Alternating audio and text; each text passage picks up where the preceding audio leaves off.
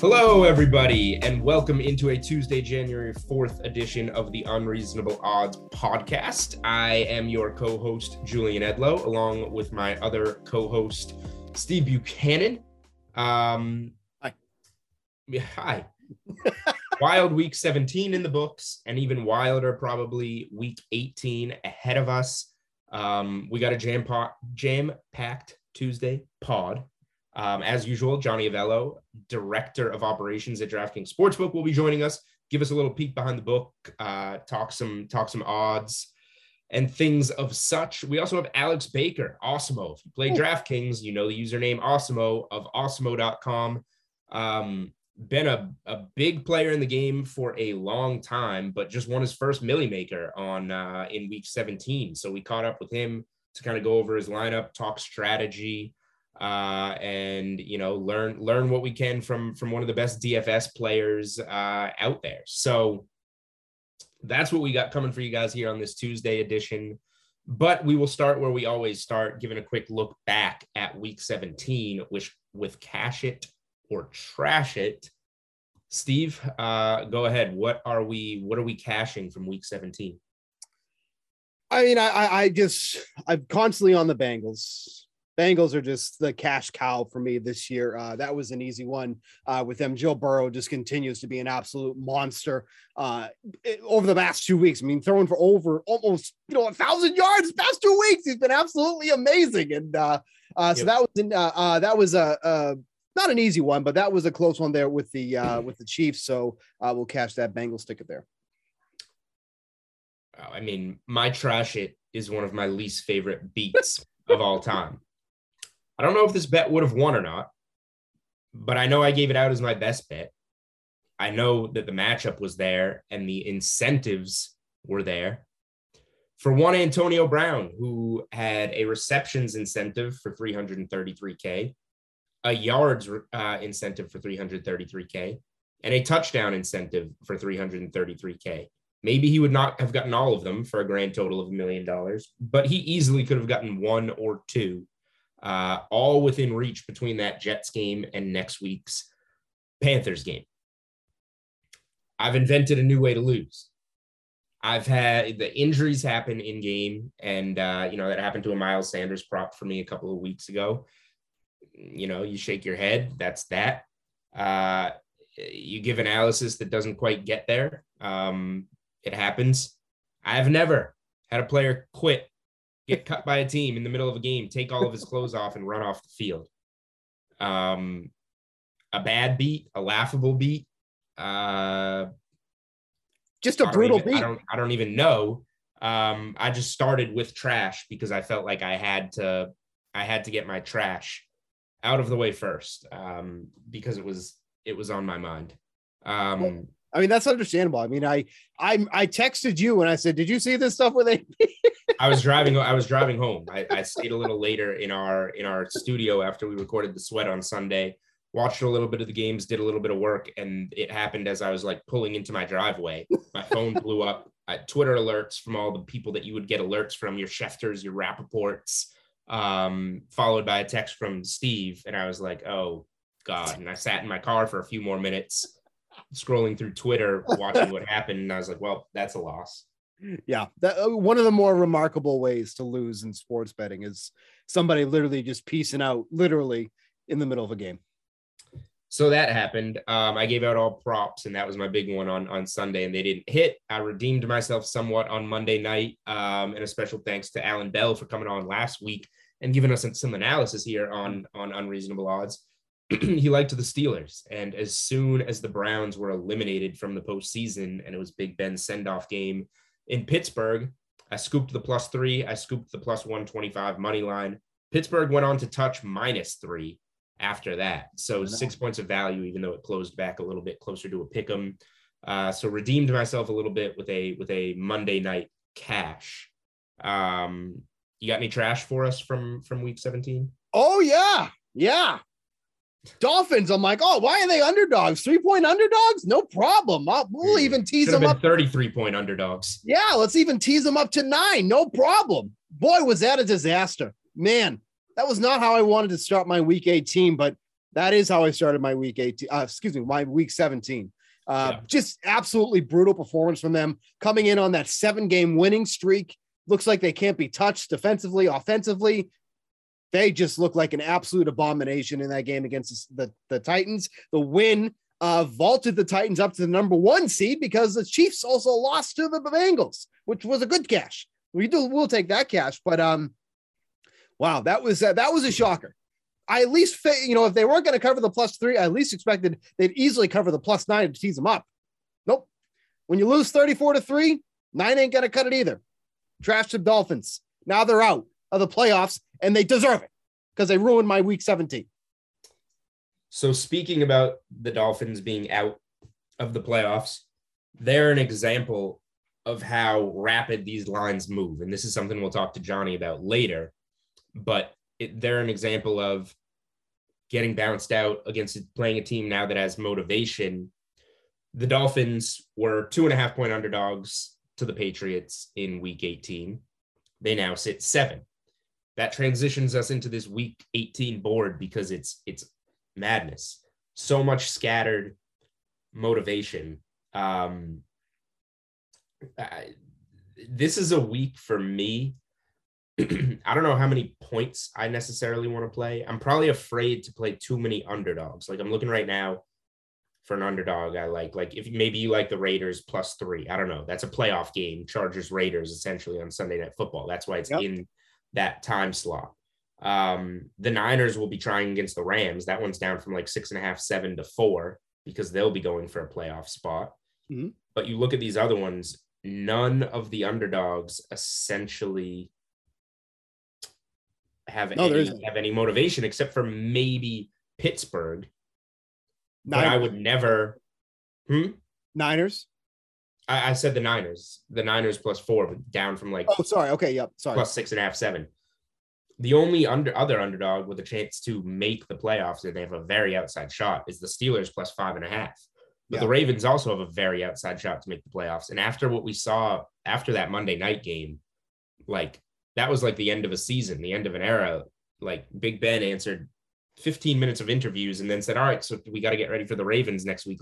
So I would probably lay the points with the Ravens if I wanted to get involved in that game, which I haven't decided. But so many spreads, so many numbers to talk about. This is the week that you can string together a money line parlay of teams that need to win, laying big numbers if you need to, and it's going to get there. I haven't decided which teams are officially in or out yet, but you'll be able to do that. And maybe as we go, I'll put one together. But any initial thoughts? Like, is there any bet that you really like on this board? Your Bengals are -3 against the Browns. They can improve their seeding essentially, in theory, against a Browns team that got whooped on Monday Night Football, is out of the playoffs. Baker might go get shoulder surgery early. That seems like a decent spot. I mean, if anything, they probably have a better chance to win with Case Keenum, right? Like from what you saw from Baker Mayfield last night, like that was just atrocious. But like that offensive line is awful. They lost like 3 defensive backs during the game. They got nothing. They got absolutely nothing. They just got absolutely whooped in prime time. Nothing to come back from. They're done. -3. I mean, and you mentioned it. You know, the Bengals do have an outside chance of getting the number 1 seed. A lot has to happen, but there is something to play for. So you could. Well, they're not even the 2 seed either, right? They're the 3. Yep. So in theory, like, well, okay, the Chiefs play Saturday. So if the Chiefs lost, the Bengals could try and win to get up to the 2 seed and get an extra home game potentially. But I don't think the Chiefs will lose. They shot from 3 to 10 on this spread. We might see some sharp money on Denver, but Kansas City is a team that you can put in the money line parlay because they're going to win number 1, they're going to win to protect the 2 seed, because if they win, they protect the 2 seed. But they play Saturday at 4:30. The Titans play on Sunday. You can't. The Texans already beat the Titans once this year, and this game's in Houston. You can't allow for the possibility for Tennessee to lose that game, and you didn't capitalize by beating Denver to jump back up to the 1 seed. So Right. Kansas City has to win. I like how the NFL scheduled that so that Kansas City has to try.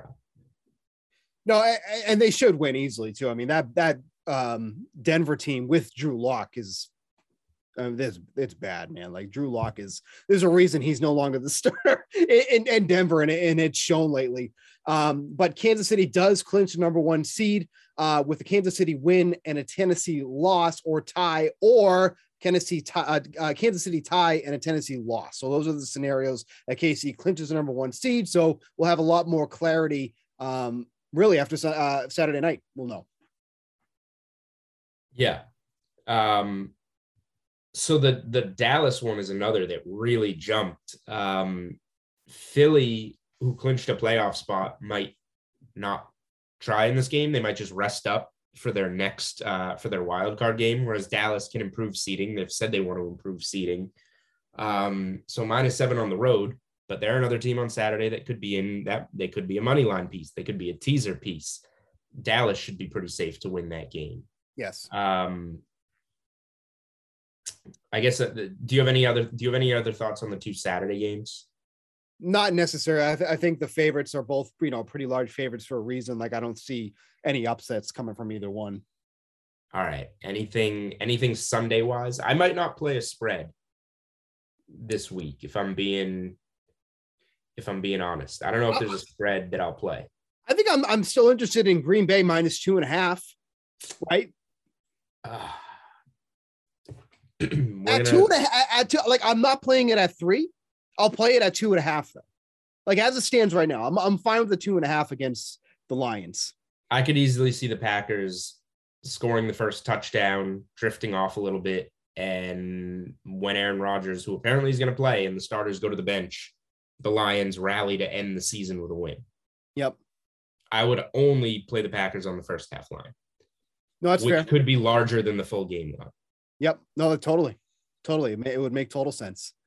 I mean, as it stands right now, though, like, if they go up a couple scores, is Detroit going to come back at them and be able? It's just because it's such a small number. No, yeah. Because Detroit cares, and they already blew getting the first pick, so they might want to win. Here's the nature. This is the nature of the board, right? When you're trying to make a case for this over everything else, that's just how this game's going to be. Yes. That's how this board's going to be. So if you ask me if there's another spread that I'd be interested in as of right now, it might still be that Packers -2.5. But that's why we do 2 shows. And that's why on Thursday I can be like, you know what? I trashed that idea. I don't like it anymore. We will come back on Thursday with more. I'm playing around. So here's a question.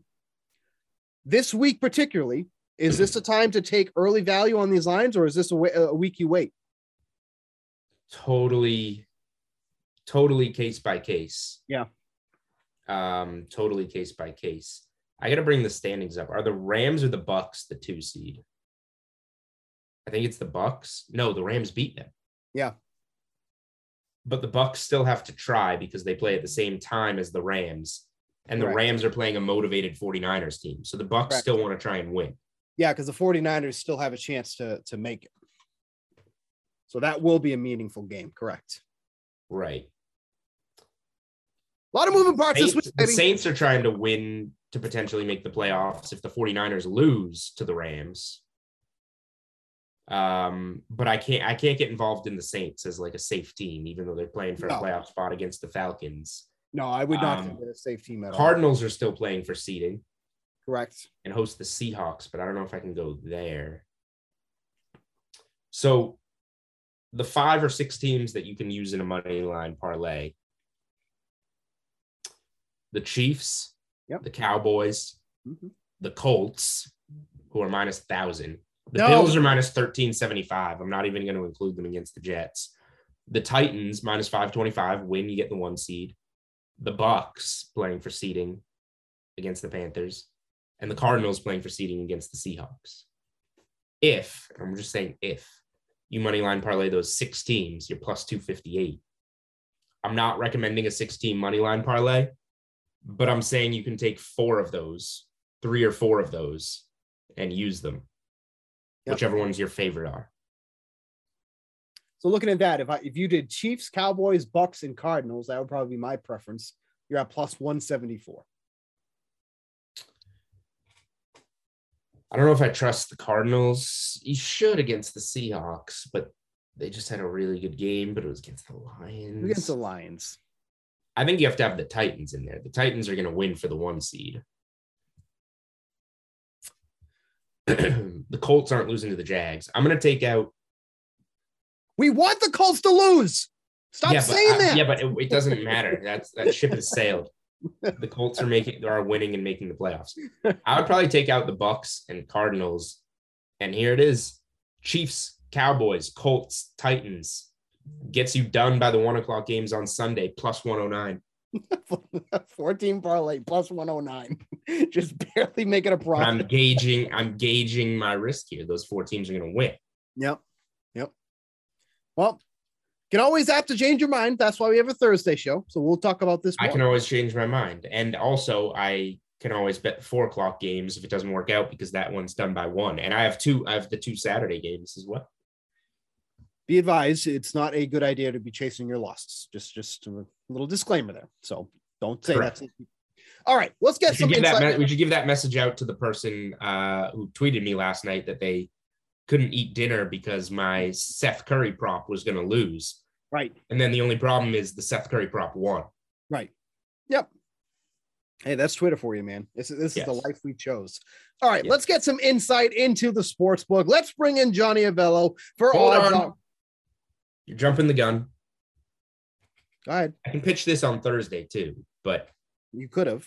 On Monday night, we have the national championship game between Georgia and my Alabama Crimson Tide. So Thursday's podcast, we'll be having a guest on, obviously, that can discuss that game some with me while Steve goes and takes his traditional college football nap. But also, we will be running a promotion. We're going to have a promo coming from the DK Sportsbook handle promoting Unreasonable Odds. So if you don't, make sure you follow at Unreasonable Odd on Twitter. Follow the podcast. Follow me at Julian Edlow. Follow Steve at SBKN24.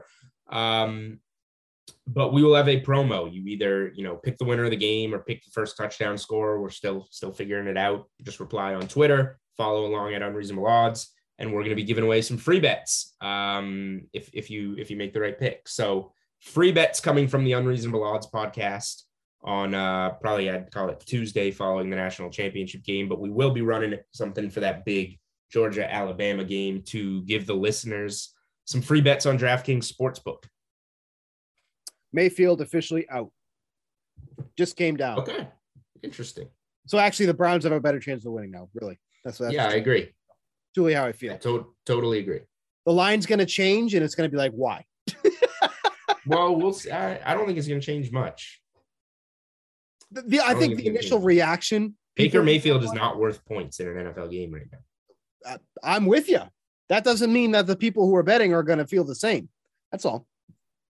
All right, let's go. Let's talk to the man with the sportsbook, Johnny Avello. Odds are coming up now. After that, we're going to talk to Alex Baker. He just won $1 million. He's smarter than all of us. He's going to give you some insight on how he won $1 million.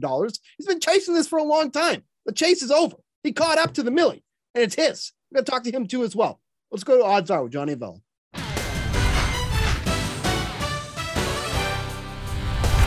All right, as is the case every week here on our Tuesday episode of the Unreasonable Odds podcast presented by DraftKings Sportsbook. You heard the music. If you're watching on YouTube, you see the 3-box. Johnny Avello from DK Sportsbook is here. Johnny, how are we doing heading into this wild week 18? Yeah, it's here, guys. The extra week, talked about at the beginning of the year what it would mean. What it means is that it's more handle for the books. And some meaningful games and some not so meaningful games. Real quick before we get into the questions, what's more difficult to set lines for, week 1 or the final week of the season? Oh, final week of the season. Yeah. That was going to be my guess. Got to be week 18. Yeah.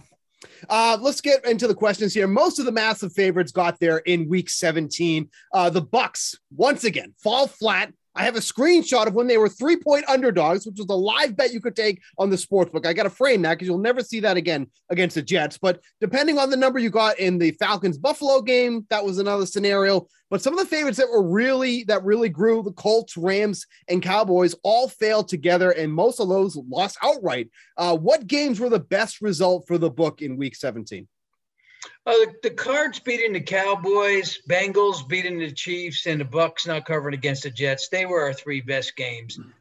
There was the Bills game, dancing around that number, and that was kind of a break-even game for us for the day.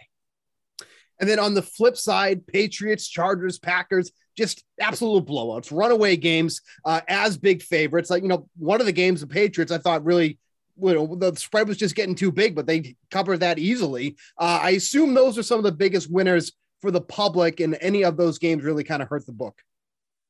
Yes, we were cruising just nicely, picking up wins for most of the day, and then we were sacked by the Packers game. That took a big chunk out of the money that we were holding for the day. The Chargers beating the Broncos also didn't work out well. Luckily, the high spread on the Pats, that kept the bettors from really piling on that one. So that one wasn't as bad as you would think. Yeah, I was mostly playing player props in Week 17, which is something we'll talk about in Week 18. I did wind up getting to the Steelers on Monday Night Football, but I played no sides on Sunday. I almost got to the Packers on Sunday night because I forget the name of the Vikings quarterback, but he's been awful in all his games. I was like, I should probably bet Packers. It's probably not enough. Didn't get there. But anyway, we're on to our Week 18, which just gets more nuts than Week 17 was really. And we know how messy these final games of the season can be. A lot of teams eliminated. Which ones that are eliminated are trying, which ones aren't. Others have clinched and won't be playing for anything. They're locked into their seed. Others have very important seeding to play for, or potentially even a playoff spot on the line. Like we know that Sunday night Vegas Chargers game. So how does all of that stuff combine going into setting the numbers for this game? Steve went kind of off the cuff here and asked you, what stuff are Week 1, Week 18? I would imagine it's Week 18 by a mile. So take us into your mind, take us behind the scenes. How do you set these numbers with so much scattered motivation? I've never been a fan of Week 18. And now with COVID looming, I'm even less of a fan. The good news about Week 18 is about 3/4 of all the games do have some meaning, whether it's winning a division, making a playoffs, or just up in your seed. But others aren't so meaningful. They're meaningless and very weak. Maybe some teams aren't even going to show up to the stadium. They're so bad. It's a difficult chore because our power ratings, we have to use them. But there's just a lot of intangibles here when you make these numbers. So looking at the Week 18 board, which games have taken the most money and seen the most movement already? I might be crazy because I was half asleep last night, but I think I saw the Browns were 2.5-point favorites last night. Now it's showing Bengals 2.5. That I could be making that up. I'm just guessing. But which ones have seen the most movement already, and which ones do you think will move the most by kickoff? Yeah, well, first on that game, the Bengals are playing for something and the Browns aren't. So that game did move to that way. Both Saturday games have moved from their open-end look-ahead lines. Dallas was a 7-point opener. Now they're 3.5 favorite at Philly. The Chiefs went from 3 to 10 at Denver. When I looked at that game, I said the Sharps will probably be looking to take 10.5 on that one on the Broncos. For Sunday, why did that one move so much? Is it just that the Chiefs can improve their seeding and the Broncos have nothing? That was a quick touchdown. Really big, yeah. Oh yeah, well, Denver didn't look good last week. Nope. And being a number 1 seed means being off. So it's a big game there for the Chiefs. On some of the others, the Sunday slate, there's so many huge moves from the openers. Packers were 11. They're down to 2.5 at the Lions. I hear Aaron Rodgers might play half the game. He may play a quarter of the game. I don't know what he's going to do. That's one. Sorry, we have all kinds of weird questions, but that's one, Johnny. Would you be surprised if that closed with the Packers a larger first half favorite than they are for the game? Yes, absolutely. I will. That's exactly what's going to happen. Yep. The Vikings are down from 6 to 2.5 at the Bears. They're playing the Bears. Pats 2.5 at the Dolphins. That's up to 7. Yeah. Colts 8.5 up to 50 at the Jags, and just so many more guys. There's a few more in there that have that type of movement. Julian and I need that miraculous win by the Jaguars in the worst way. We need that. The spread needs to stop moving. Wow. Might have a little bit of Colts plus 150 to miss the playoffs from preseason. Probably would have worked out better if they just lost to the Patriots or the Cardinals on one of those Saturday night games. And now we're just riding some Jags money line here in week 18. You can always bet the Colts on the money line, but I don't think that's what you want to do, is it? That's a little steep. Yeah, if you could get us a little discount, that'd be great. Yeah, please. All right. I want to talk player props again. Like I mentioned, I bet some player props last week. I love betting incentives, whether it's financial incentives or record-breaking incentives down the stretch. Now, full disclosure, I invented a new way to lose a bet on Sunday. I went on our show. The Sweat goes out to, multiple cities across the United States of America. Antonio Brown, he can make $1 million on incentives, receptions, yards. He's playing the Jets. They think he's going to get there. So what do I give out as my best bet to everybody? Antonio Brown over receiving yards. It goes up 8 yards after I give it out. He goes crazy in the middle of the game and runs off the field. That was a new loss for me. I imagine there was a lot of handle there because it moved 8 yards. So that means people are playing player props right now. Cooper Kupp is a guy that can break the all-time receptions and receiving record this week if he can get it going against the Niners. Jonathan Taylor, we mentioned this Colts game. It's a must-win game for the Colts.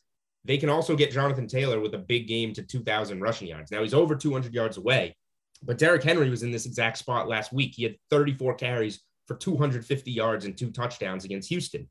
Got there. Do those things and do the financial incentives in contracts for guys other than Antonio Brown now, are those factored in when you are setting these player props? The answer to that is yes and no. Yeah, let's start with Taylor. So Taylor needs 260 yards to reach 2,000. So that might be a stretch. Yep. And the Colts need to win and need to be healthy and refreshed because they're coming back next week to play most likely the Bengals or the Bills. So you don't want to use everything up to break a record. So you want to win. Kupp is surely going to be used in the game for 49ers. I mean, that's got the division and the playoffs on the line for both teams. Playoffs for 49ers, division for Rams. He needs about 136 yards, I think it is, to break the all-time single record. And he needs 12 receptions to break the all-time season catch record. So we're probably going to up our original thinking on that one for sure, because we know he's going to certainly be a big player in the game and go-to guy. So yes and no. Yep. All right. Inflate whatever you want. Taylor and Kupp overs this week. I'm going to be that sucker. I'm on both. Yeah. There's not too many Antonio Browns out there that walk off the field in the middle of the game. So I don't think you have to I mean, you think it's a bad beat last week. If somebody else quits in the middle of the game and takes their clothes off on me this week, then that's a tough beat. Usually the people that take their clothes off in the middle of the field are soccer players, men and women. Oh, all right. With the Packers locking up the top seed in the NFC, they've become the Super Bowl favorites. Did they take a lot of money after securing the bye and ensuring the NFC will run through Lambeau Field? The Pack took some. They were a short price at 4-1. Yeah. No movement there. Titans also took some as the bettors are expecting Henry back. And the Bengals were a popular choice this week after beating the Chiefs. They're now sitting at 20-1. They were a little bit higher last week. All right. So we also had some major swings in the awards markets on DK Sportsbook. Mac Jones, we've been talking about him. He's been in the minus 400, 500 range for offensive rookie of the year for a while. Handily beats the Jags, throws 3 touchdowns. The problem is in the game of the week, Jamar Chase sets rookie records against Kansas City in the game everyone's watching wins him that game single-handedly, rips off the 3 touchdowns, converts the 3rd and 27 or whatever it was. He's up to, I mean, he's like 1,500 yards, 15 touchdowns type of range now. I don't have the numbers in front of me. He's now heavily juiced to the favorite over Mac Jones, and we're getting plus money there. Dak Prescott, I think, was minus 700 to win comeback player of the year. Last I looked, he was a slight favorite to Joe Burrow, getting close to a pick there, but still some plus money on Burrow. Rodgers extends his MVP lead. Where's the money been coming in the past few days to a week in these markets with just so much movement? Well, certainly on Chase, and let's talk about Chase a little bit. He did do what no other rookie has done. Yeah. 200 plus yards. He actually has 2 200-yard games this year. And you mentioned it, Julian. It's not like Mac Jones had a bad game last week. It was actually one of his best games. He had 3 TD passes, no picks, 128 quarterback rating. So, he did everything that a quarterback could do. I think the final week's going to tell all for this one. For the comeback player, Dak's been fading, and Burrow is charging. But when you think about it, is Burrow actually a comeback player of the year in only his 3rd season? I think the voters will look and say, hey, Dak's, was hurt, and he has some couple of years there where he struggled. I still think Dak deserves to be a pretty good favorite, and I think he'll end up winning his award as long as he doesn't blow up next week. And Rodgers holds the lead and will probably win his 2nd straight. The way these games set up next week, with Rodgers playing a little bit and probably throw a touchdown or so in the first half. And I think Rodgers is in good shape to win his 2nd. One counterpoint on Burrow. He had a worse injury than Dak, suffered it later in the season than Dak, so a shorter time to come back, and has better numbers than Dak. So it depends how you look at it. Like you can lay out the case for Burrow, I feel like. And for Chase, I have one question. Like, do you think it was mispriced before this week? Should Mac Jones and Chase have been, maybe call it, closer to a pick before this week, if we see this drastic of a move from his big game? And is there value now on Mac Jones maybe? I don't think the price should have been closer going into last week. I mean, who expected Chase to have 260 yards? That's just remarkable.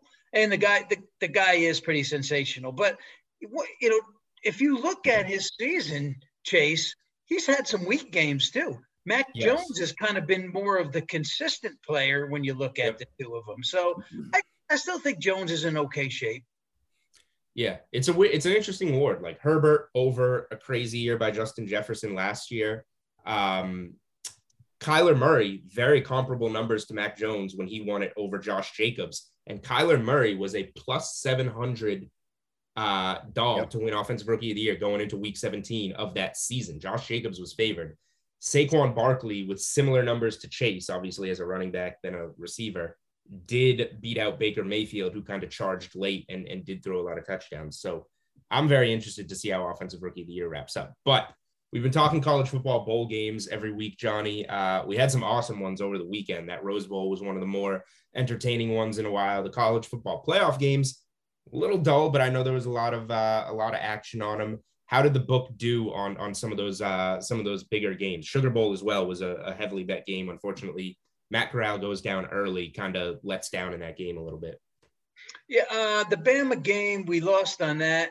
They weren't afraid to lay the points against Cincinnati. Neither was I.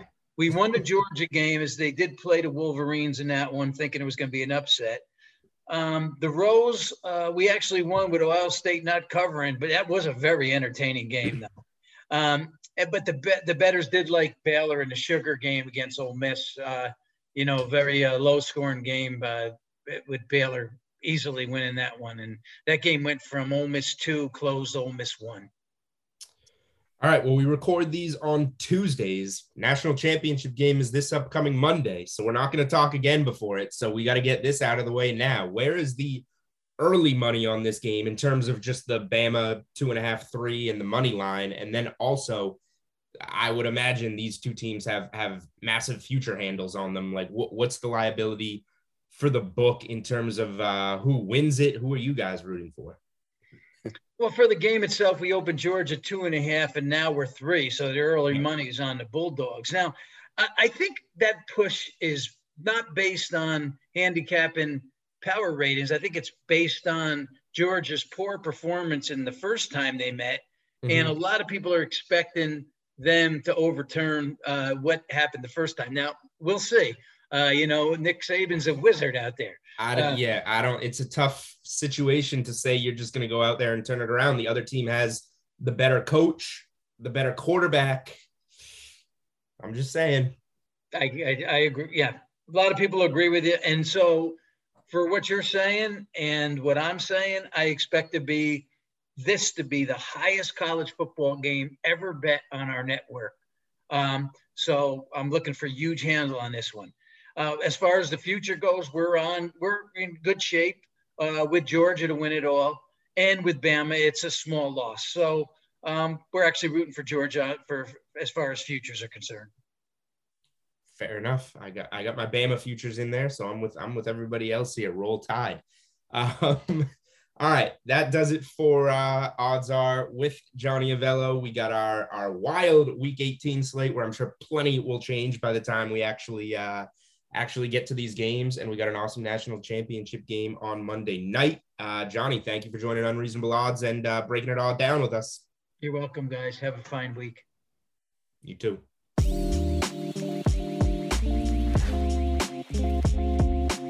All right, as we promised at the beginning of the show, we're going to be talking to the latest Millionaire Maker winner. Let's be honest. We all know this guy, okay? We all know Alex Baker. We all know Osimo, but he finally got the monkey off his back. He finally took down the Millie Maker. And what way to culminate the win than to talk about it here on the Unreasonable Odds podcast. Alex Baker, Osimo, welcome to the show, man. Congrats on the massive win. Thanks, man. Yeah, thanks for having me on here. I've been trying to win $1 million on DraftKings forever, and it's like, now that I finally did it, it was definitely worth the effort. Haven't we all? We got to talk about this lineup here a little bit, because if you look at this lineup, right? If I had made this myself, I'd be like, there's no way this is going to win, right? Because you went with a super heavy Seahawks stack here, right? So you had Russell Wilson, paired it with Metcalf and Lockett, and then even added Rashad Penny into that, ran it back with St. Brown. So basically a Seahawks-Lions game stack here. Kind of go through this with me, because obviously in GPPs, especially these massive, huge field ones, you got to try to be different. You got to try to be away from the chalk in this one. All of these guys, ownership no bigger than 9.8%. Just kind of run me through the mentality of making this lineup. Yeah, I mean, I think that game stacking, a very popular strategy, but like people take it to different extents. So this was definitely a heavier game stack. I kind of knew if Lockett and Metcalf have a big day, then Russell Wilson, that's a lock. So I didn't even worry about that part. But then it's like, okay, so they were putting up a ton of points. They're probably going to run the ball because Detroit can't keep up. So I threw in Penny. In general, like a few times this season, you see those games that just have ridiculous like performances where one team just puts up an absurd amount of points. So I was really trying to get there if that happened. I mean, that's how you win $1 million. You do things that people are afraid to do, because when other people build that lineup, they start building it and they see Russell Wilson, DK Metcalf, Tyler Lockett. Oh, Penny fits here. But wait, I can't do that. That never works, except for the times that you do get 1 million points in a game and it works. The one thing that jumped out to me, like Steve mentioned, they were all under 10% owned. You got Russell Wilson, Metcalf, and Lockett all under 3% ownership. Like that'll get it done. And the only guy over double-digit ownership in your entire lineup was the somewhat chalky David Montgomery, up around 33%. But I want to talk. Let's get away from the Montgomery chalk and away from the Seahawks. Like the other guys in your lineup, St. Brown 3.6%, Higbee 4%, Saints defense 8.7%, Patterson 5.5%. Like those are guys that are away from your stack, but still 3-4 guys that were contrarian. Like, what led you to those guys? Yeah, I think it was just like those guys. I think people knew they were like kind of good plays, but just there were a lot of good plays on the slate, so maybe they're a little bit overlooked. Where Patterson with Antonio Gibson out was expected to get most of the work. Maybe a bit of a weaker team with the Washington football team, but I didn't really think of him as contrarian except for that number next to his name saying how many people had him. And then Higbee, like with the Rams, like another guy that he's been playing a lot, hasn't had any bust out performances. So I think that was kind of that thread running through my lineup is like, these are guys that potential has been there. They just hadn't gotten there to that point. So I'm curious about this here. So obviously Montgomery was the only real chalky guy that you landed on. We mentioned but basically 33% owned. You ended up rolling with the Saints defense though. So I'm kind of curious about this here because if I'm assuming if you're playing Montgomery, you're expecting the Bears to kind of roll in this one too. So people like to correlate that, maybe use the Bears defense instead of the Saints. You could have afforded the Bears because they were 3,200. If anything, it would have made your lead even bigger. So in hindsight, it didn't matter that you didn't use them, but just kind of run me through that. I thought it was kind of surprising you didn't run it back with the Bears defense, but of course you're the guy that won the millie, not me. So tell me why that was the right move. Yeah. I mean, I think either one would have been great. The main thing I was thinking is that like the rest of my lineup was pretty contrarian. So going with one of the best defenses on the board made sense. The Bears were the number one defense in a really good matchup. And then the Saints were number 2 facing the Panthers. So I was definitely I think you're right. Maybe I could have made my lineup even better by having the Bears defense, but fortunately I didn't have to pay for that mistake. Right. All right, let's talk about your strategy here in some of these later the season weeks, maybe even help somebody else win $1 million.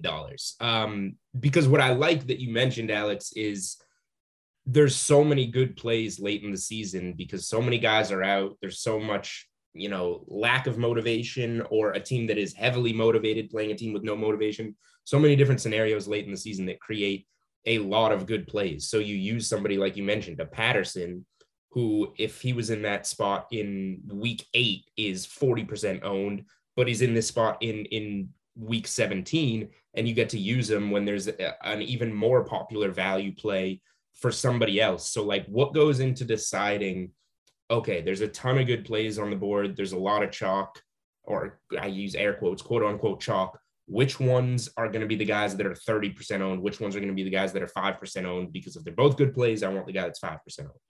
Yeah, I think the thing that's driving it is like, there's a lot of good plays that are obviously good and a lot of bad plays that are obviously bad, but like finding the good plays that are not obvious is the tricky part, where it's like guys that are in good spots and talented, but it hasn't shown up in the box scores. So like I know another popular stack this week was the Bengals stack with Joe Burrow. And that ended up being the top stack of the week. And a lot of people were on there because they've been doing well. Like that would have probably won too. But Russell Wilson, like they've been doing so poorly. But like looking at their performances, it was like really fluky because a lot of weeks they've been only having like 50 offensive snaps. And like usually there's an average of like in the mid 60s for a team facing the Lions. I'm like, okay, this number is definitely going to flip. And it's kind of like figuring out the teams that have been getting a little bit unlucky maybe, as opposed to just not being talented. I want to wrap up with this here because obviously, over at Awesemo.com, you do all this strategy. So, obviously check that out. You can hear from somebody who won $1 million. That might be a nice website to go take a look at. But in terms of what you've done in your daily fantasy career, I have to imagine this is one of the top ones because you have this amazing resume of wins and live final appearances. Does this rank as number 1 for you in as a whole?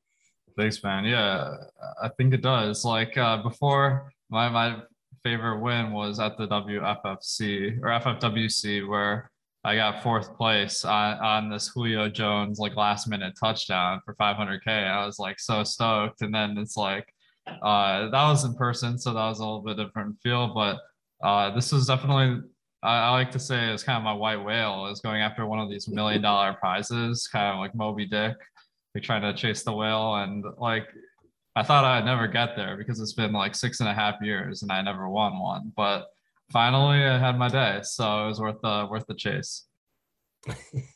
Worth the chase indeed. All right. Thank you to Alex Baker, Awesemo of Awesemo.com, for joining us here on the Unreasonable Odds podcast.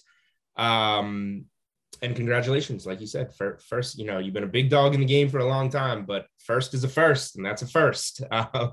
So congrats on the Millie Maker win, man. Thanks for having me on. Thank you guys, and good luck to all the listeners. Winning these $1 million prizes, not easy, but definitely life-changing. Plenty more left, not only week 18, but also in the NFL playoffs. Obviously, plenty of Millie Makers to still cash this NFL season. All right, that'll do it for us on this Tuesday, January 4th episode of Unreasonable Odds. Thanks to Alex for coming on. Thanks to Johnny Avello of DK Sportsbook for coming on and giving us a peek behind the book. Steve and I gave you some early analysis in the show, but we will be back as usual on Thursday to give another look at week 18, at Monday's huge national championship game between Georgia and Alabama. And then after that, we're cruising right into the playoffs, guys. Time flies. Catch you on Thursday.